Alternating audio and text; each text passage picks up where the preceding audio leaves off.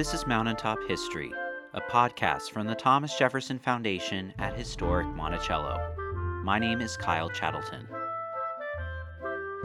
Today we bring a belated Independence Day episode on the story of the Declaration of Independence. But perhaps it isn't so belated, as we will soon see.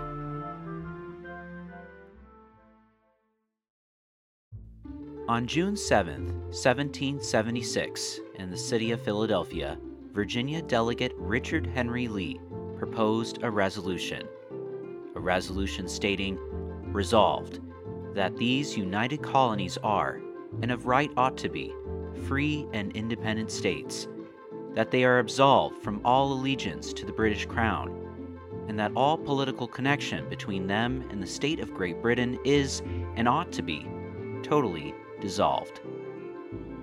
He proposed this resolution to members of the Continental Congress, a collective made up of delegates from all 13 American colonies. Massachusetts delegate John Adams seconded Lee's motion, but some other members of Congress asked that a vote on the resolution be postponed. In the meantime, it was determined that, if Lee's resolution would succeed, and all signs were pointing to it eventually succeeding, a document should be created to formally announce America's break from Great Britain. And so another Virginia delegate, Thomas Jefferson, created the first draft of the Declaration of Independence. In it, he wrote, "We hold these truths to be sacred and undeniable, that all men are created equal and independent, that from that equal creation they derive rights inherent and inalienable, among which are the preservation of life and liberty and the pursuit of happiness." Jefferson's draft would be edited by John Adams, Benjamin Franklin, and other members of the Continental Congress. On July 2nd, 1776, a vote was finally held on Richard Henry Lee's motion of independence, and it passed. A local newspaper, the Pennsylvania Evening Post, wrote, "This day the Continental Congress declared the United Colonies free and independent states." John Adams wrote to his wife, "The second day of July, 1776, will be the most memorable epoch in the history of America.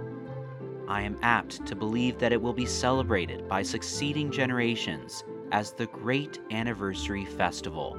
It ought to be solemnized with pomp and parade, with shows, games, sports, guns, bells, bonfires, and illuminations from one end of this continent to the other, from this time forward forevermore." But it wasn't to be. At least the July 2nd part.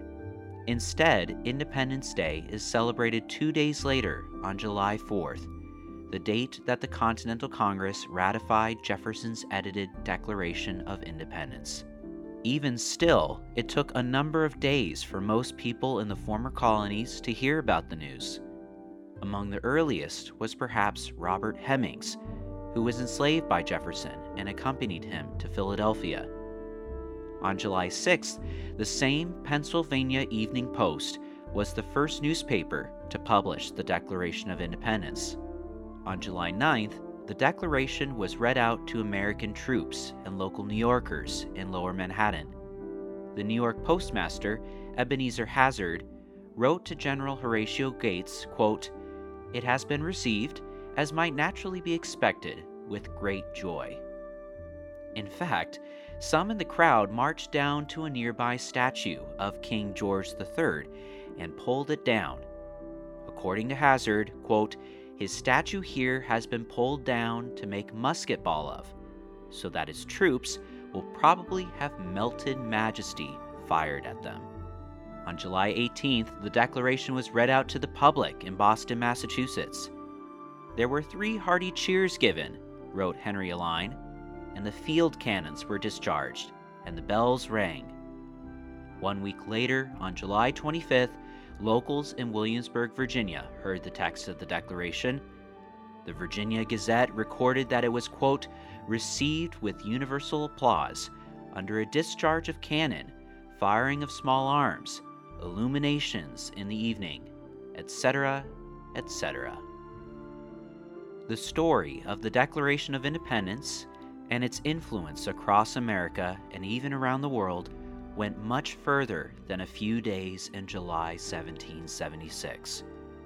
But it's worth considering how long it took for news to travel, and how Adams was right that Independence Day would be celebrated with parades, bells, and fireworks, but not on July 2nd.